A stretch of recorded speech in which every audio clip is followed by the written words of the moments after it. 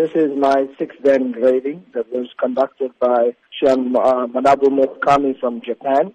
It was a physical test, so I had to go through a physical examination in keeping with the standards from SKI Japan. I passed that grading exam. The master had flown in from Japan, the chief instructor of the organization. Talk to us about the preparations and training you had to undergo before this physical exam. Well, for me, the preparation began last year in October. I've had probably 6 days a week of intensive training myself. That was pretty much the preparation. But in the last 2 weeks, it's intensified because we had to undergo physical training sessions under the master from Japan twice a day for the last 2 weeks. What will this new grading now mean for your future career in the sport of karate? Well, basically, it's now given me a whole new outlook in terms of my ranking. I'm now regarded as a Chihan, which is master. So I've moved up from the title of sensei, which was up to 5th Dan.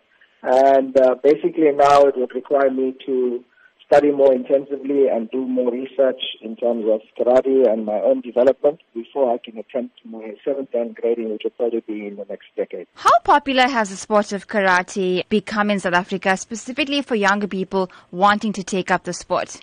It's a fantastically popular sport, and I think we have representation in every province. As far as KwaZulu-Natal is concerned, it's very popular in this province.